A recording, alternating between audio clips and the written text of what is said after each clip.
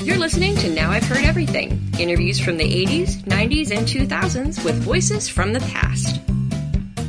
I never interviewed O.J. Only thing I did is I talked with him on the telephone. He said he didn't do it, and I didn't ask him that. He just told me he didn't do it. Renowned trial attorney Gerry Spence. Today on Now I've Heard Everything. I'm Bill Thompson.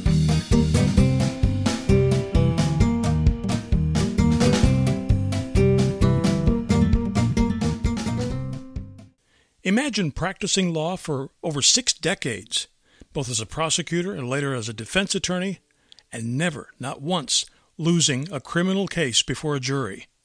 That was the enviable record racked up by Gerry Spence, and his record with civil cases was nearly as perfect.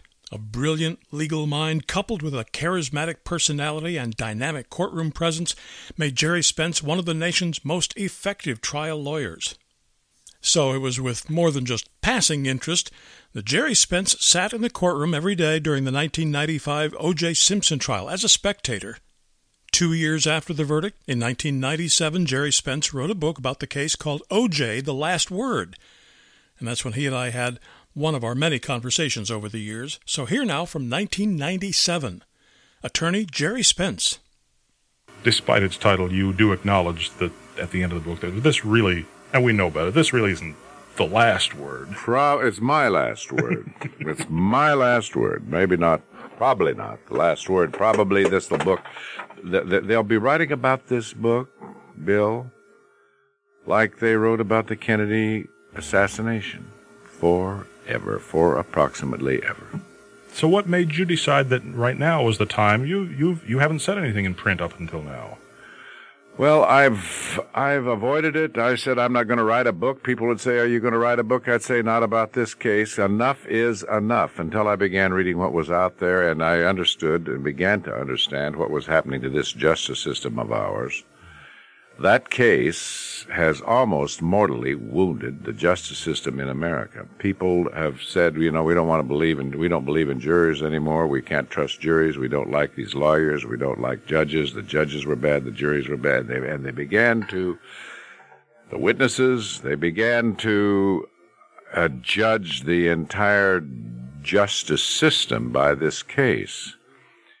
And if we lose this justice system, where are we? What's next? Tell me, where are we going to go? You present a rather bleak picture of where we could be going. It's pretty frightening. Now, a lot of people say to me, "Well, I'll tell you where we're going, Mr. Spence. If we don't have this justice system, it'll be anarchy." That isn't where we're going to go.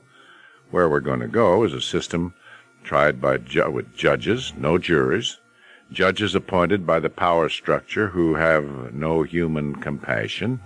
We are now going to we will soon become a China where you are charged in the morning, tried by noon, the appeal is over by afternoon, and you are executed by nightfall. Nice and efficient, but our loss of our rights will be manifold. Now, I want to come back in a few moments to your prescription, or the idea that you have, which I think is fascinating. But Thank you. And you might like to know that you're the first one that's read the book enough to say that is a fascinating idea. You're the first one. I usually only say this of detective novels, but I found this really hard to put down. Thank you so much. You have done, now I must say at the outset, people will wonder, since you tell us at the beginning of the book that you were in fact O.J.'s first choice as part of his defense. Were you privy to information for this book that the general public has not been privy to, or do you have? No, I never interviewed O.J. Only thing I did is I talked with him on the telephone. He said he didn't do it. And I didn't ask him that. He just told me he didn't do it. I wouldn't do this. No, and he gave me no information at all. If he had, I couldn't have written a book. Oh, so it's important for the reader to know that the point of view that you're coming at this from is the point of view of someone who was sitting in the courtroom, observing firsthand from the point of view of an experienced defense attorney. I've been in the courtroom 45 years, and I think I've probably tried more murder cases than perhaps all of the people involved in that trial put together. And my viewpoint comes from somebody who doesn't have any investment in the case. I don't have any excuses to make. I don't have to blame anybody for the loss. I don't become a great American icon by virtue of having lost one of the great trials in this country. I find it fascinating the even-handed way that you do address what all the other principals have been saying in their respective books, and how you simply present, without calling anybody a hero or an idiot, this person says this says this, oh, and this person says this and that and the other thing. And you have found, as I have found from my experience over the years, when you collect enough viewpoints, somewhere in here is the truth as to what really happened. Well, certainly we couldn't get the truth about the case from any of the participants. What we could get was their excuses, and when we analyze their excuses, we find out what really went wrong in the case. Is it possible, as Vince Bugliosi tried to do, to boil it down to a simple statement like the prosecution blew it, or Judge Ito was incompetent, or the jurors were stupid, or... Well, I think that the best summary of it might be this, that the defense attorneys weren't brilliant. They were like, let's call them like the carriage trade doctors. They charged a lot of money, but that didn't make them any better. The prosecution, if it had a checklist of 20 things not to do, 20 mistakes not to make, would have gone right down that checklist and made every one of them. And so what happened was that the defense didn't make very many errors. And that's how it can be lauded. The prosecution made them all. It's sort of like walking the bases loaded every inning and never getting a hit yourself, but you walk so many players home that you've lost the game that way. That's exactly right.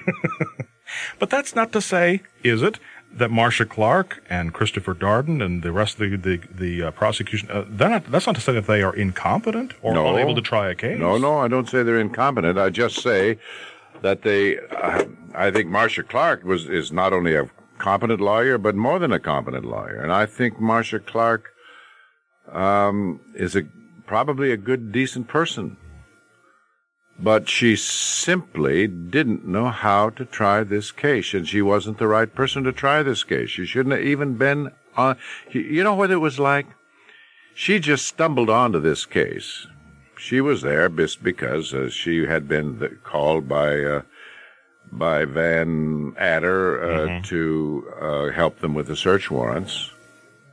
It's like a great play that's going to go on the stage, and along comes a stagehand and just stumbles onto the stage and ends up as the star. That's what happened.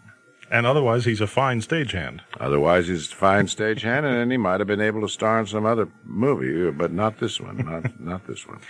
I must say, yours is the first of the many books about the case that I read that has even the first kind thing to say about Judge Lance Ito. Well, you know, there's a conventional wisdom in this country that we all fall into. For example, the conventional wisdom in this country is that Imelda Marcos, for example, is a bad woman. She's not a bad woman, but that's the conventional wisdom. The conventional wisdom is that Judge Ito is a bad judge. I don't think that's true. I don't think he was a bad judge. Let's turn it around. Supposing that the jury in this case had done what the majority of Americans wanted to have done, and that is they wanted to see O.J. Simpson convicted and hung. Well, Judge Ito would have been the finest American jurisprudence judge in the history of the country. He would have been lauded by everybody. His ticket to the United States Supreme Court would have been made, and everybody would have said, "See there, this wonderful Japanese American. This is a place this is the land of the free and the home of the brave, and even the great Judge Ito is up there on the Supreme Court, a Japanese American." And on we would have heard it gone on. He would have gone down in history in that fashion. So, when we are disappointed, we begin to blame everybody except the people who are to blame. We want to blame the jury. We want to say the jury, this was a bad jury. We want to say Judge Ito was a bad judge. We want to say the witnesses were screwy. We want to do all the bad things. But the truth of the matter is that we ought to blame the prosecution, who simply made all of the mistakes that they could possibly make in the presentation of this case. After this short break, how Gerry Spence almost got thrown in jail for something he did during the O.J. trial.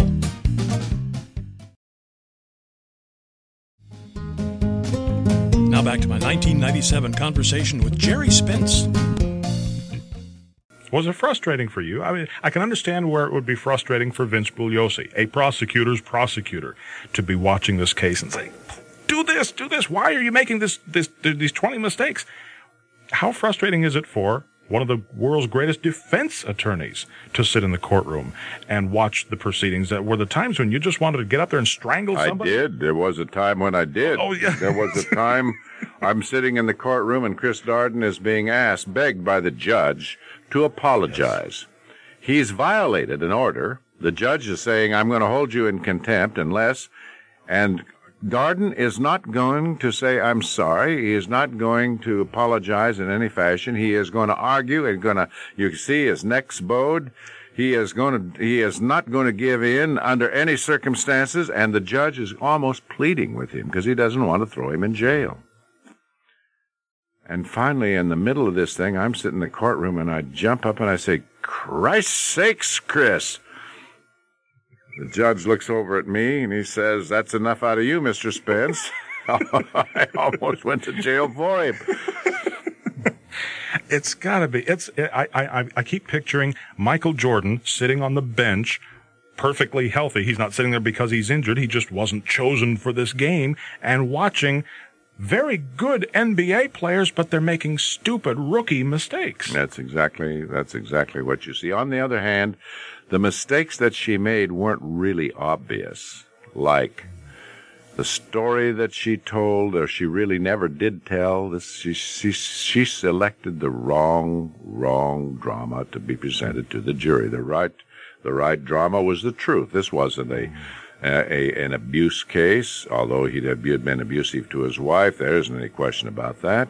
But this was a murder case, a plain old, down and dirty, ugly murder case that should have been presented like that. Instead of saying opening up the argument for these black women on the jury who said, you see there, she's not being fair.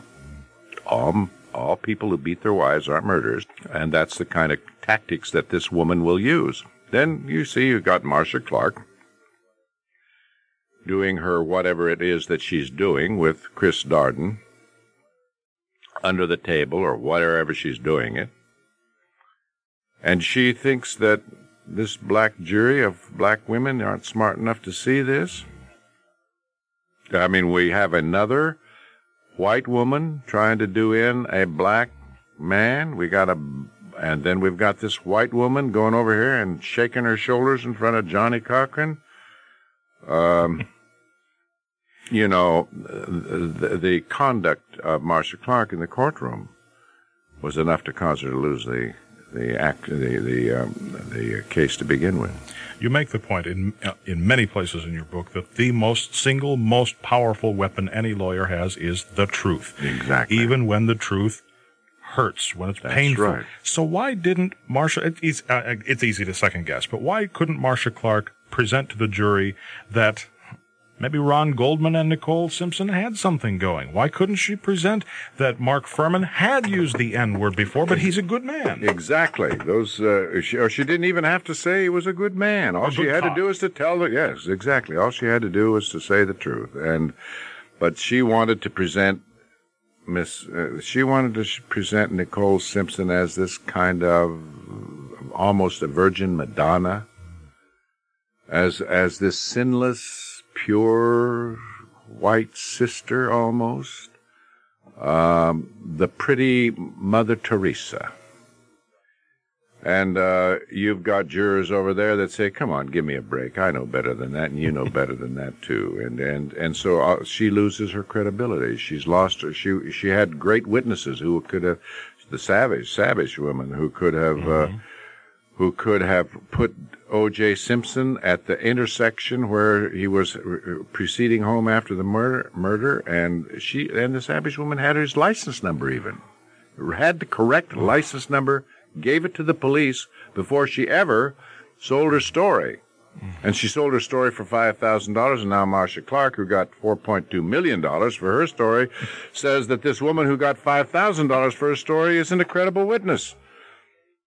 She put her case on the barking of that dog. That's not how you try a case. Let me, before we run out of time, I do want to get to your proposal.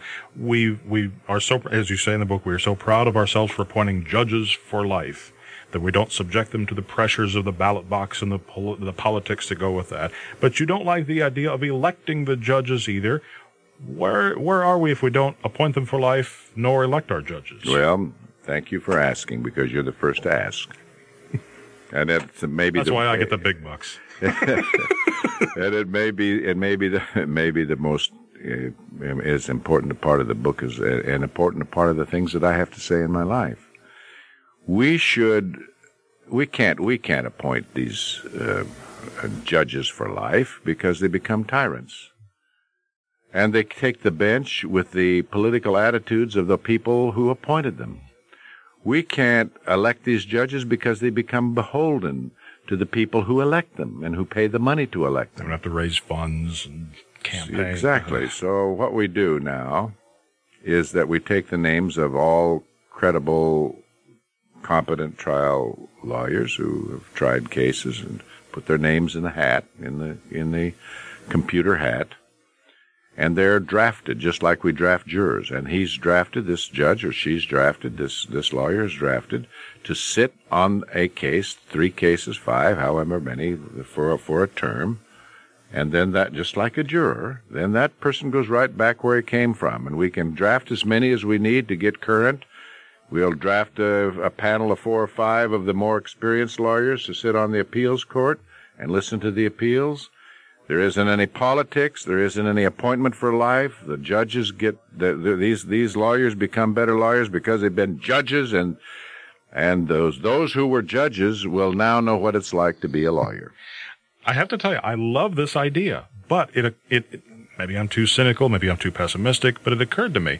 Supposing we have Attorney Gerry Spence. He's got 5, 10, however 100 cases going at once, however many you're working on. Your desk is piled high, your inbox, and the phone rings. It says, this is the Judge Commission, the Jury Commission. You've been drafted for the next 6 weeks. Who's got time among America's premier legal minds to set aside the desk for 6 weeks? Yeah, but don't you understand that we think we're so damned great and so smart and so important? I have to tell you that the juror feels that way too. How about the little guy who's really hurt, who gets $5 a day for his jury service, and he's going to go broke or bankrupt if he sits on that jury? And I'm telling you that if jurors, ordinary citizens, can do it, then lawyers who make their big bucks trying cases can do it too. And how do you prevent the case of you, Gerry Spence, you've been chosen to hear a case? F. Lee Bailey is the one who comes before you, and he says, come on, cut me a little bit of a break here. Next time I'm a judge and you come before me, we can work a little deal too. Well, I never have thought that one through, because I presume that lawyers will be honest, but at least if we get a dishonest one, we're not stuck with him for life.